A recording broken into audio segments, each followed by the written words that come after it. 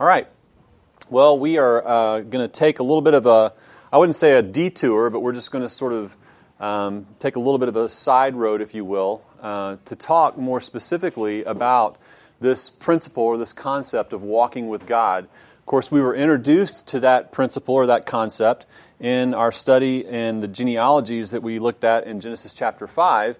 When you come to that place in verse 21 of Genesis chapter 5 where you see Enoch introduced to us. And of course, we talked about how that in that particular chapter, in that particular string of genealogy or genealogical information, these verses that focus on Enoch represent a real break in the flow of the narrative, a real sort of emphasis, if you will, in the narrative flow there, and for good reason. And let me just read the verses to you in Genesis chapter 5, verses 21 to 24, to kind of set this context in our minds as we get into our study today.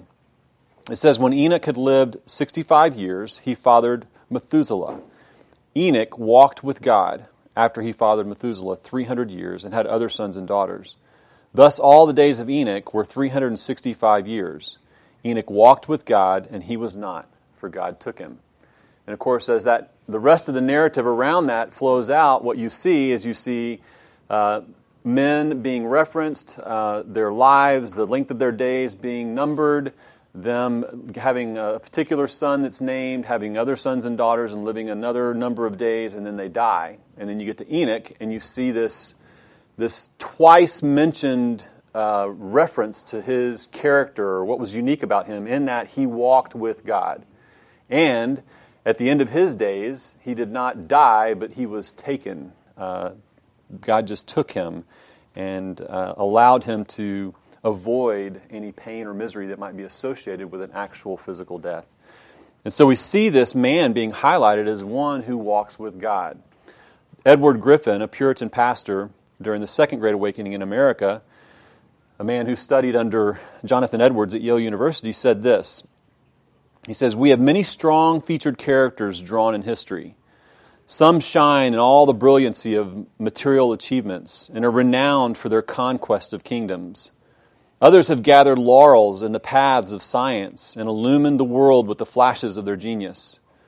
Others, by their counsels, have swayed the fate of empires, and the deeds of these have been loudly sounded by the trumpet of fame.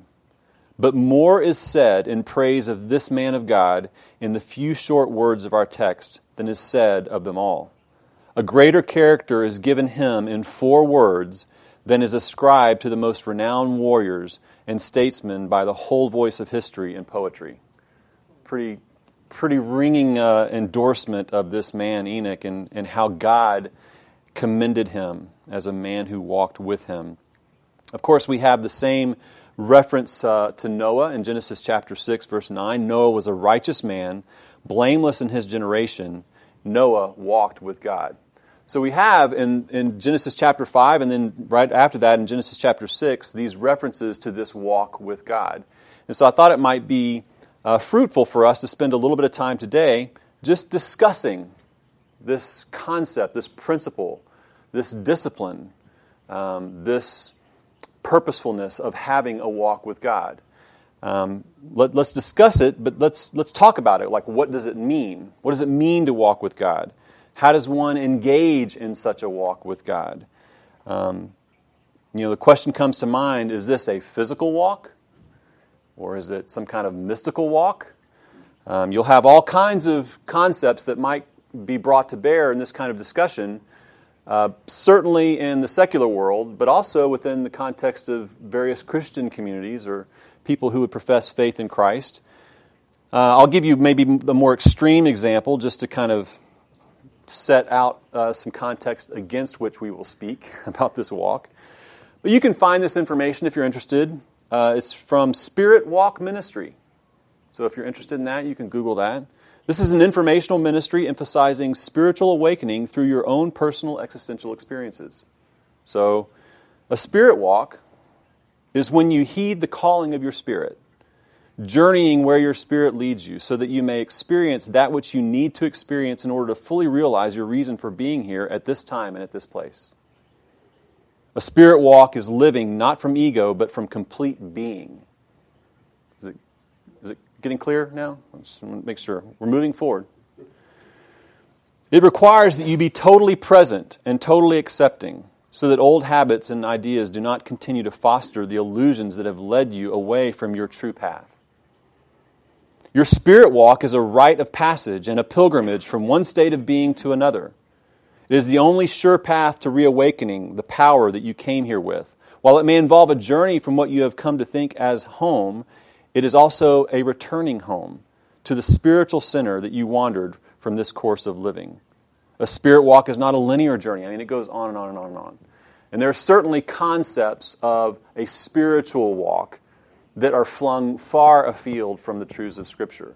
But there are even concepts of walking with God that can be overly mystical even within the context of the Christian community. So I really think it's important that we talk about this and we have an understanding of what it means and what Scripture really teaches about walking with God. It is a spiritual walk. Why is it necessarily a spiritual walk? Well, God is a spirit, so if we're... Ring-a-ding-ding, right? I mean, God is spirit. I mean...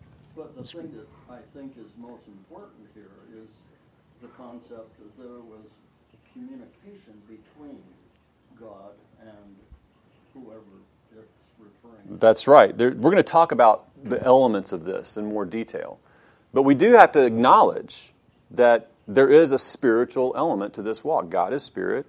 Those who worship Him must worship Him in spirit and in truth. So there's an element of spirituality here, but I don't want it to be confused with mysticism in this walk. There's some very practical ways that we walk with God as well, and some of it does involve, obviously, communication, which we'll talk about. I think it might be helpful for us to just start by observing this imagery of walking. I mean, the term "walk with God" is the nature of the description. It's this metaphor, this image that's given to us. What does it mean to literally walk with another person? And I think that there are some explicit requirements that you have to acknowledge and observe, and then there are also some implicit or some implied expectations for us to literally walk with another person. For example, let's think about some explicit requirements, some explicit necessities to walk with someone. First of all, there has to be physical presence. You have to be together in the same place physically to walk with someone, right? You got to start there. I mean, I know that you could say, well, what if we're Skyping or something like that? I'm talking about an actual physical walk, right?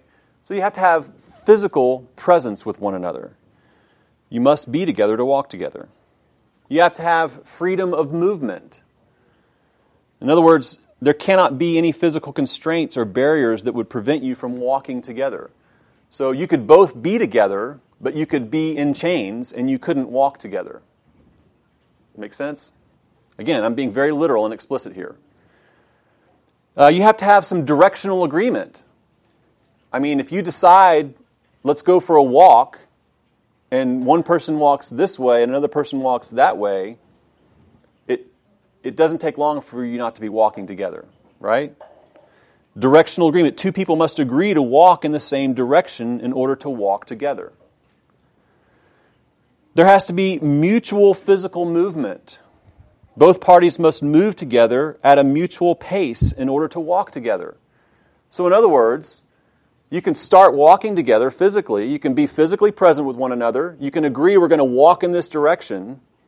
But if one person says, I'm going to walk this fast, all of a sudden you may be going in the same direction and you may be still somewhat physically present, but you're no longer walking together. So there has to be some mutual physical movement. Both parties must move together at a mutual pace.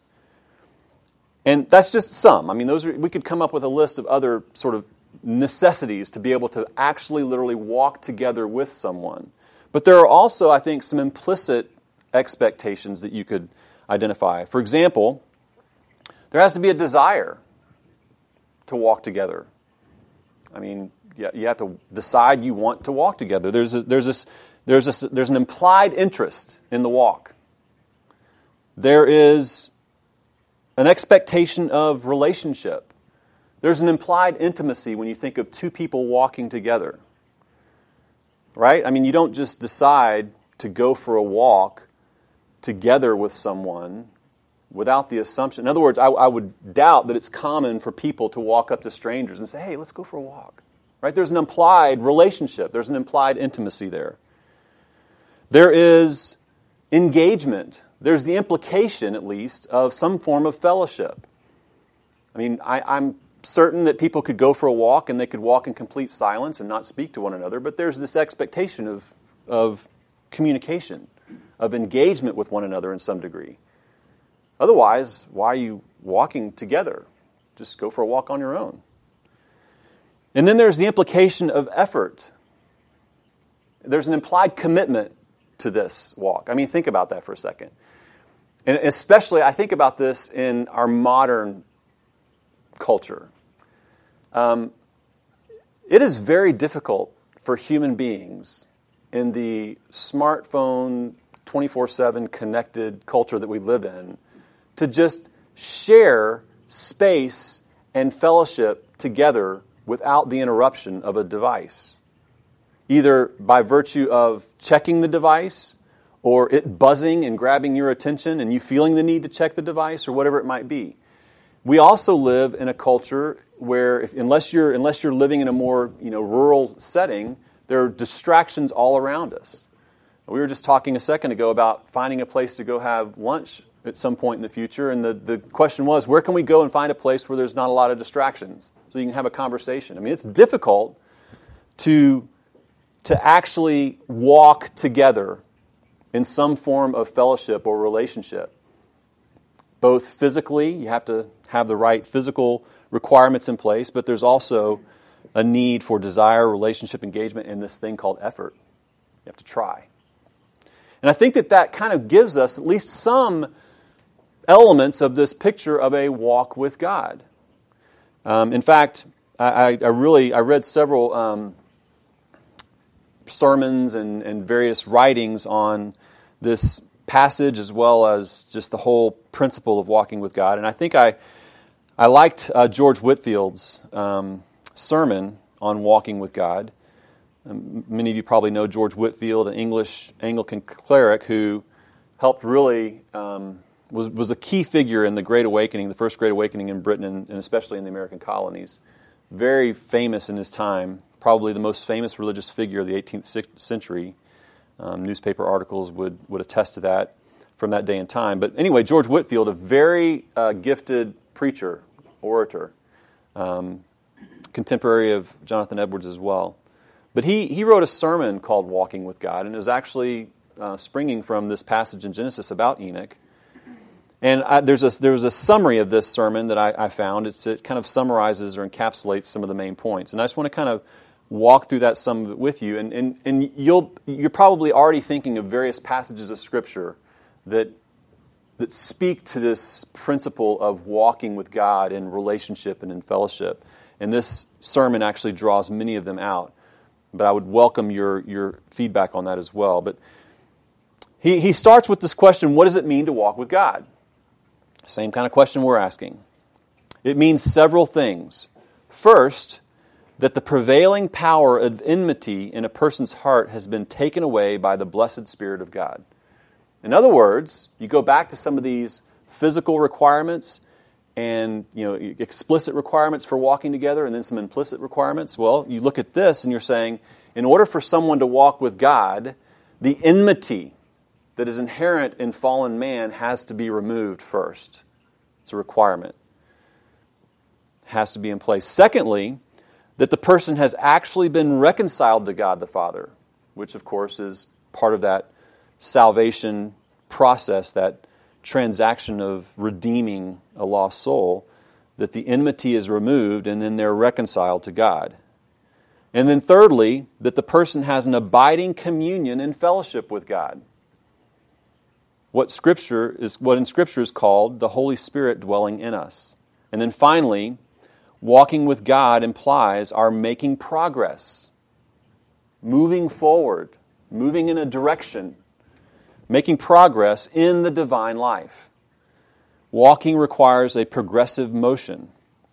And then he goes on to ask this question, but how? How does one walk with God? And I like the way these points and these passages kind of coalesce around these points that he makes in this sermon. And I think that this really gives us a helpful framework for us as we think about our walk with God and what it should look like and how it should be characterized, and the elements of this walk with God that we should be constantly cultivating in our hearts and our minds. And again, this is Spiritual Disciplines Christian Growth 101. So if any of you think that you're kind of above Spiritual Disciplines Christian Growth 101, you're free to leave the room, but I will come and find you and rebuke you afterwards, because we all need to be reminded of what? The fundamentals and the basics of the Christian life, right? We need to be constantly reminded of these things. So simply put, he starts by saying, step one, read the Scriptures. Read the Scriptures. May I interject something here? As you probably know, the Hebrew language has far fewer words than we have in our English language. It's a fraction. And almost any Hebrew word that you choose has several English translations, any one or all of which could be correct. I would think that in a case like this, it would be interesting to go back and see what the original Hebrew word was, what was the root of the word. And the translation really depends on the scribe that originally translated the Bible from the Hebrew into English. Are you talking about the translation of the word walk? Yeah, walk with. Yeah. I mean, even in English, we have many different concepts. You just expressed several of them. Right. And it would be interesting to know which, or perhaps do all of those apply to that one Hebrew word. Yeah. I've not done that kind of study, actually, on that particular word, but it would be interesting to see how that plays out. You stress that it's physical, and yet God is a spirit. And so my walk with God is His spirit and my physical and my spirit. So it's really... Yeah, but don't you think when Adam walked with God in the garden, he saw something? He certainly heard. Again, I mean, we don't have specifics on that. You can speculate, but in terms of what actually happened in the garden or what that presence experience was like. We have other images, obviously, in the New Testament of God speaking and speaking from a cloud or from a pillar of fire, obviously like that. So in dreams and visions and so forth. Of course, the most vivid revelation of God is in Christ, right? So we have that in the New Testament, in the Gospels in particular. And so, but I do think that when you look at the concept of a walk with God, it's really talking about living, abiding in, walking with, the full dynamic of that. And there's physical and there's spiritual. Well, there's certainly agreement. You can't walk with someone without agreement. Of course. Oh, we've walked along and argued many a time. Well, that's true. You know what? We might actually set aside an entire lesson to hear more of that. That could be probably pretty interesting and fascinating to hear. In fact, I'd probably have a bunch of questions I'd want to ask. But if you go back to the last verse of chapter 4, we're talking about the time when men began to call upon, and so here's the communication, call upon the name of the Lord, and here's this communication then between man and all of these descendants of Adam and God. Right. But for us, if we bring it into our day and time, we have the Scriptures. And so, for us, communication from God in its most explicit sense is reading the Scriptures. So if we're walking together with God, in the New Testament it refers to the walk, the Christian walk, which is really establishing our obedience to God. Right, it's all of that. So we have to recognize that He is God and we are not. That's right. And how do we do that? We have to know what God is like. We obey what He says. So we read the Scriptures. He says, Whitfield says, to begin with, believers maintain their walk with God by reading His Word. Search the Scriptures, says our blessed Lord, for these are they that testify of me. The psalmist tells us that God's Word is a light unto his feet and a lantern unto his paths. The characteristic of a good man that his delight is in the law of the Lord, and that in his law he meditates day and night. Give yourself to the public reading of Scripture, says Paul to Timothy. This book of the law, says God to Joshua, shall not depart from your mouth, but you shall meditate on it day and night, so that you may be careful to do all that is written in it. Whatever was written in earlier times was written for our instruction, Romans 15:4. The word of God is profitable for teaching, for reproof, for correction, and for training in righteousness, that the man of God may be adequate, equipped for every good work, 2 Timothy 3:16. If we ever think we are above our Bibles, we shall soon lie open to all manner of delusion and be in great danger of making shipwreck of the faith and a good conscience. This the Apostle Paul calls the sword of the Spirit. So this walk with God, we have to know who God is. We have to know what God is like. We have to know what His demands of us are, and that begins with an understanding of what He has said and what He has commanded and how He has revealed His character and His nature. And we understand that clearly through the Scriptures. And then secondly, he refers to personal prayer. So again, the basics of spiritual disciplines, personal prayer. Believers keep up their walk with God by private personal prayer. The Spirit of grace is always accompanied with the spirit of supplication. It is the very breath of the new creature, the fan of the divine life. By it, the spark of holy fire kindled in the soul by God is not only kept in, but raised into a new flame. Neglect of private prayer has been frequently an inlet to many spiritual diseases and has been attended with fatal consequences. Prayer is one of the most notable parts of the believer's spiritual armor. Pray at all times in the Spirit, Ephesians 6:18. Pray without ceasing, 1 Thessalonians 5:17. Watch and pray that you may not enter into temptation, Matthew 26:41. Prayer brings and keeps God and man together. It raises man up to God and brings God down to man. Even when you are about the common business of life, be much in extemporaneous prayer. So that communication and that fellowship, that constant intercession and supplication with our God is part of that walk. And again, you start thinking about the nature of a walk with someone. It makes sense. It just fits. The next one he mentions is meditation. In this walk with God, meditation. Holy and frequent meditation is another blessed means of keeping up a believer's walk with God. Says Luther, prayer, reading, temptation, and meditation makes a minister, and they also make and perfect a Christian. Meditation is to the soul what digestion is to the body. David found it so, and therefore he was frequently employed in meditation, even in the night season. Meditation is a kind of silent prayer whereby the soul is frequently carried out of itself to God. Through meditation, the soul is, to a degree, beholds the face of our Heavenly Father. None but those happy souls that have been accustomed to this divine practice can tell what a blessed promoter of the divine life meditation is. While I was musing, the fire burned, writes David, Psalm 39:3.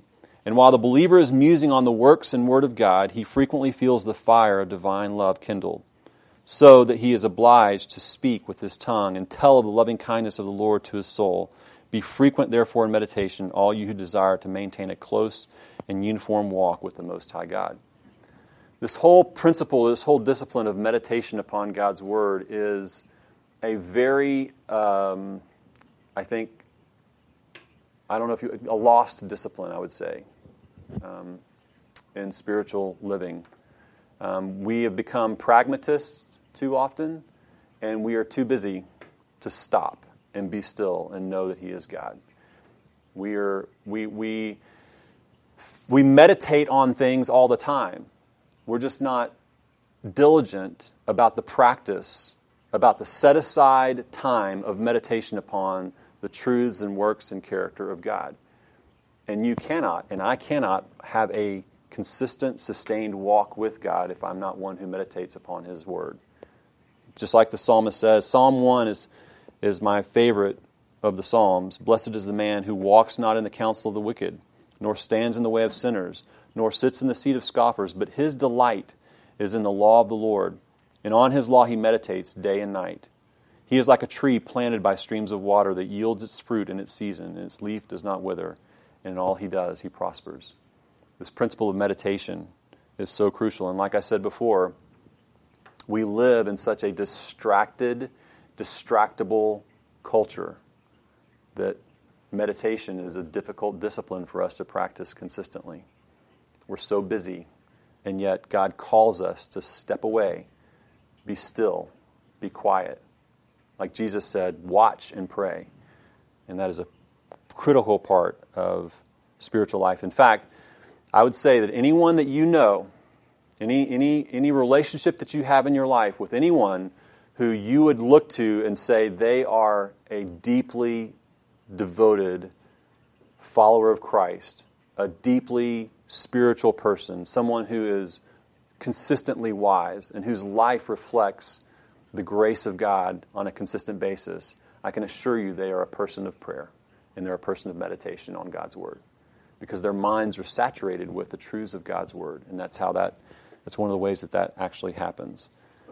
But it requires obedience to that communication. That's step 6. I'm not there yet. Oh. Yes, I'm getting there. Okay.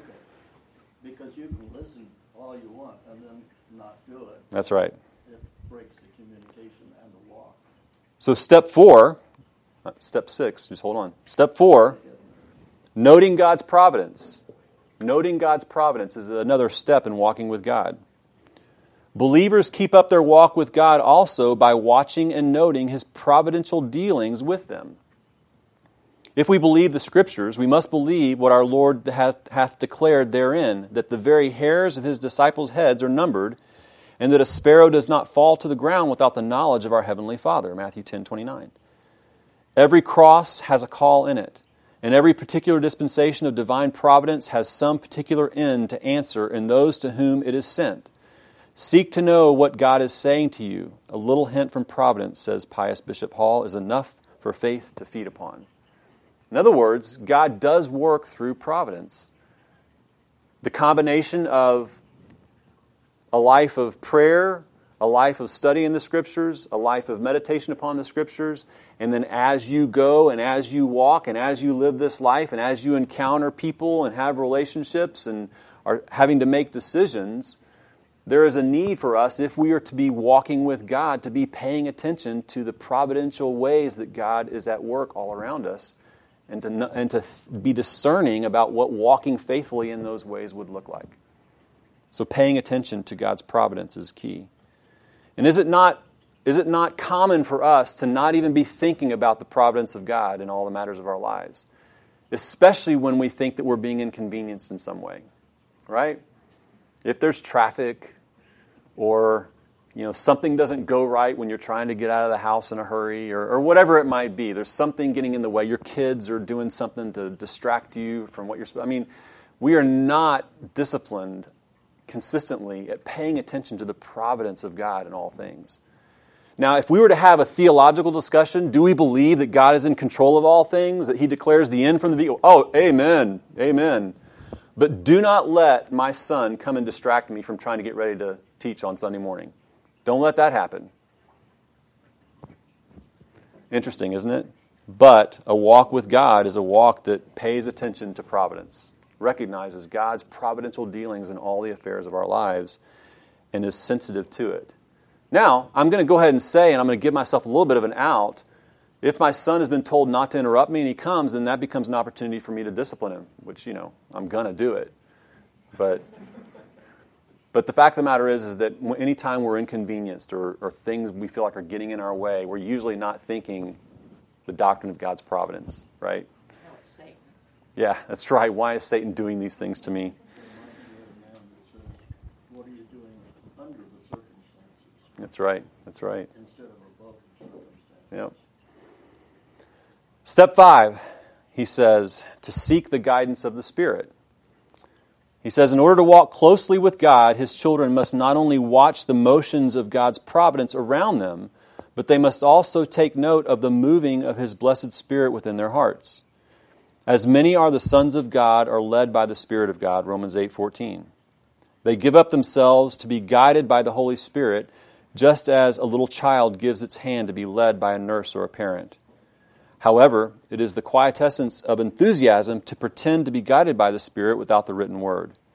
It is every Christian's bound duty to be guided by the Spirit in conjunction with the written word of God. You must always test the suggestions or impressions that you may at any time feel by the unerring rule of God's holy word, And if they are not found to be agreeable to that, reject them as diabolical and delusive. So again, a call for discernment around the authority of God's Word, but certainly we are prompted by the Spirit of God who is alive in every believer. Galatians 5 kind of puts it this way when you think about this walk with God. He says, I say, walk by the Spirit, and you will not gratify the desires of the flesh. For the desires of the flesh are against the Spirit, and the desires of the Spirit are against the flesh. For these are opposed to each other, to keep you from doing the things you want to do. But if you are led by the Spirit, you are not under the law. Now the works of the flesh are evident: sexual immorality, impurity, sensuality, idolatry, sorcery, enmity, strife, jealousy, fits of anger, rivalries, dissensions, divisions, envy, drunkenness, orgies, and the like, and things like these. I warn you, as I warned you before, that those who do such things will not inherit the kingdom of God. But the fruit of the Spirit is love, joy, peace, patience, kindness, goodness, faithfulness, gentleness, self-control. Against such things there is no law. And those who belong to Christ Jesus have crucified the flesh with its passions and desires. If we live by the Spirit, let us also keep in step with the Spirit. Let us not become conceited, provoking one another and envying one another. So again, this principle of walking with God, walking in the Spirit. And as that walk moves forward, it produces the fruit of the Spirit. And as our walk is producing something other than that fruit, we know that we are not walking in the Spirit. We must walk in the Spirit and pay attention to the promptings of the Spirit and test them against the truths of Scripture. Step 6, obedience. We have arrived. Those who would maintain a holy walk with God must walk with Him in His commandments as well as in His providences. It is recorded of Zacharias and Elizabeth that they walked in all God's ordinance, as well as His commandments blameless. All rightly informed Christians will look upon commandments not as beggarly elements, but as so many conduit pipes by which the infinitely condescending Jehovah conveys His grace to their souls. They will look upon them as children's bread and as their highest privileges. Consequently, they will delight to visit the place where God's honor dwells. Come, let us go up to the house of the Lord, Psalm 122:1. So again, walking with God, as has already been alluded to, is a walk that is in accordance with obeying His commands. Jesus said, if you love me, you'll do what? Obey my commands. So this idea, even these ideas of love and over-emotionalizing or sentimentalizing or spiritualizing principles or concepts like love are contrary to Scripture and to the words of Christ Himself. This is what love looks like, that you're willing to lay down your life for your friends. Lay down your life for your brother, John says. So even these ideas of demonstrating love, which is often put into an emotional or sort of ethereal realm by many, is characterized in Scripture by things like obedience to the commands of God, to the commands of Christ, faithfulness to the Word of God, and being willing to sacrifice on behalf of others. We need to be obedient if we were to walk with God. And this is where you get into the actual more physical, tangible elements of a walk with God. I mean, you think about actual physical walking. I described some of those earlier on. Walking with God simply might mean at any given moment that you don't feel particularly spiritually close to God, but you're called to just obey what you know He's commanded you to do, and thus you are walking with God. And I think that is one of the dangers that we have in our spiritual lives. Many people who don't feel a closeness to God don't believe that they are actually walking with God. It disrupts their sense of affirmation of God's fellowship with them or something. And so they're reliant upon a certain feeling of closeness in the presence of God, a certain spiritual or emotional feeling, and yet clearly we can walk with God by simply knowing what He's called us to do and doing it in faithfulness and obedience, and trusting that God will cultivate in us the joy and the delight of obedience that comes along with it. We wrestle with our flesh and we wrestle with our sin, and so sometimes we are not going to feel close to God, but we still are called to walk in obedience and thereby demonstrate a walk with Him. Were you going to say something? No? Okay.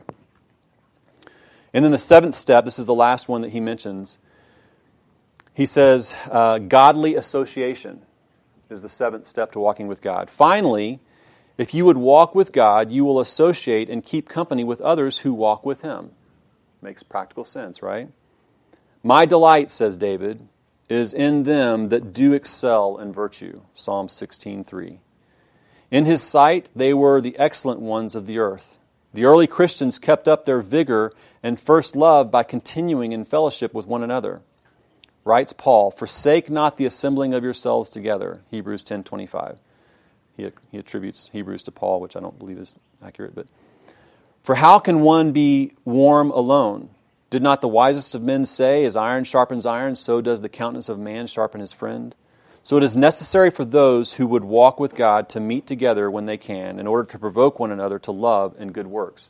You know, there are many people that believe that you can be just as spiritual and just as godly and have just a closer walk with God and never associate with the people of God.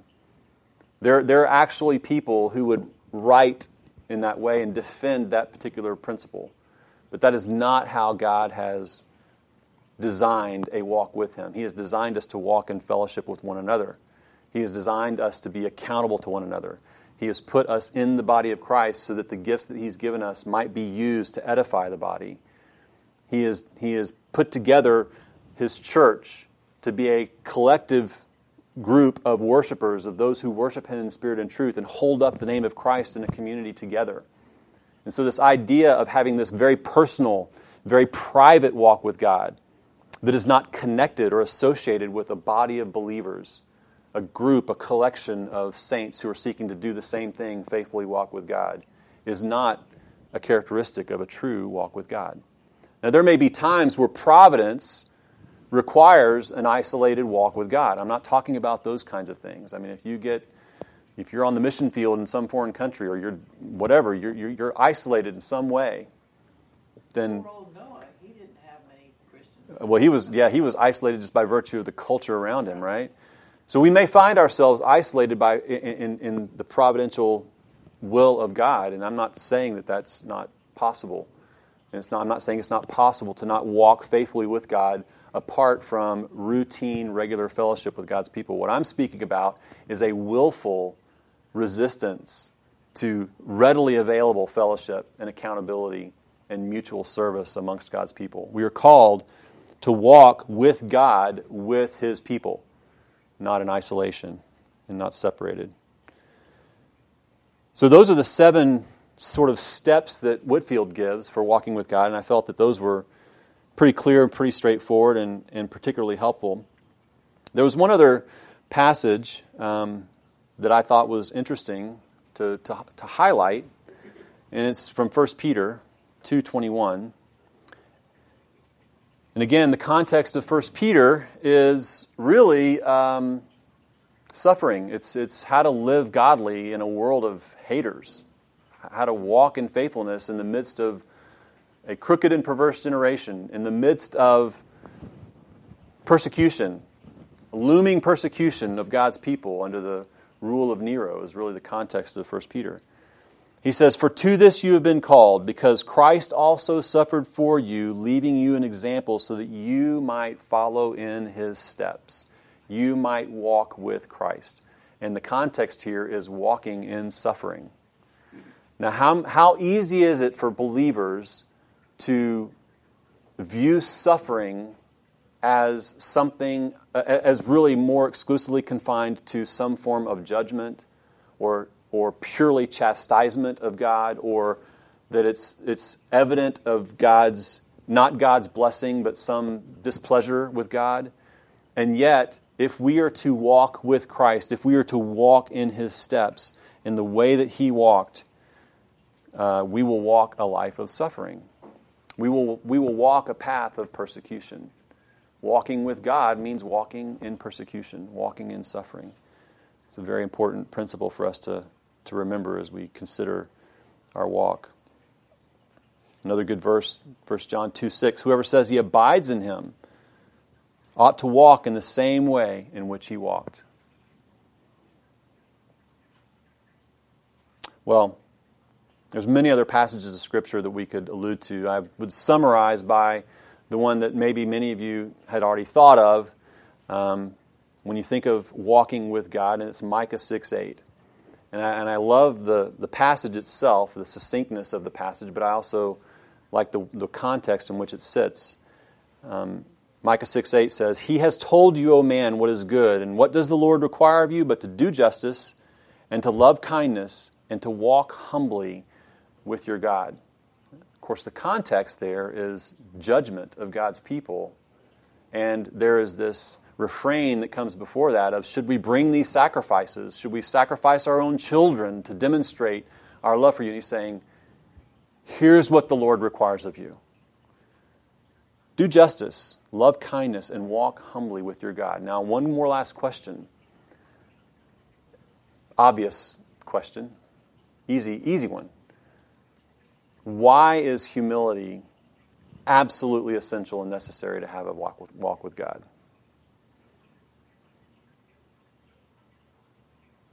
What does God do to the proud? Opposes the proud, right? Rejects the proud. He's God and we're not. Well, yeah, humility, I mean, that's the rightful position that we stand in before a holy God who is altogether other. But then there's the explicit warning, humble yourselves under the mighty hand of God, for God is opposed to the proud, but gives grace to the humble. And so this admonition, this challenge, this rebuke in Micah 6:8 to God's people is that we are to walk humbly with our God. And it involves doing justice. It involves doing things. There's a physical element to this walk. It involves spiritual things and spiritual realities and implied realities like loving kindness, loving the things that God loves, and in doing so, walking humbly with our God. So God help us to be faithful in this walk. Any final closing thoughts before we pray and are dismissed? Okay, let's pray.